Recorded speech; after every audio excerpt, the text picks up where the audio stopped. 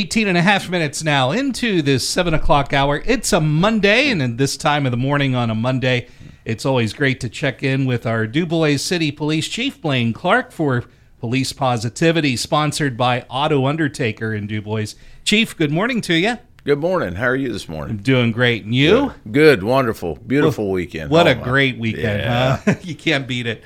So, and we're off to the start of another week, and this is a very special week, not just here in DuBois, but around the country. We are noting EMS Week, and there's going to be a really special event taking place on Thursday. It's an eye-opening event. Tell us a little more about that. It is, yes. So we're having the mock crash incident for the prom, pretty much, as they try to do it around the prom, but we have a lot of participants in it. I think we have a good scenario set up. All the students are going to get to sit and actually watch the fire, EMS, police, everybody at work. And hopefully it'll be an eye-opener for anybody that's considering, maybe driving or becoming under the influence at the prom. Yeah, being careless. And prom is upcoming. It's Friday night, correct? Yes, and we're doing this Thursday. Yeah. So, and of course, in conjunction with EMS, that's going to show a little bit about what our EMS workers do, and we're very grateful, especially this. We're grateful all the time, but especially during this EMS week for that. Yes, they do a fantastic job, and we do appreciate what they do. Exactly.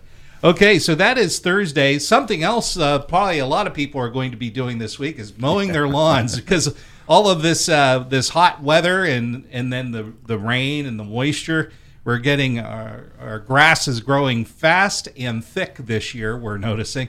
And something that sometimes residents do, and I think they don't understand possibly the harm in doing so, is blowing their clippings out onto the street.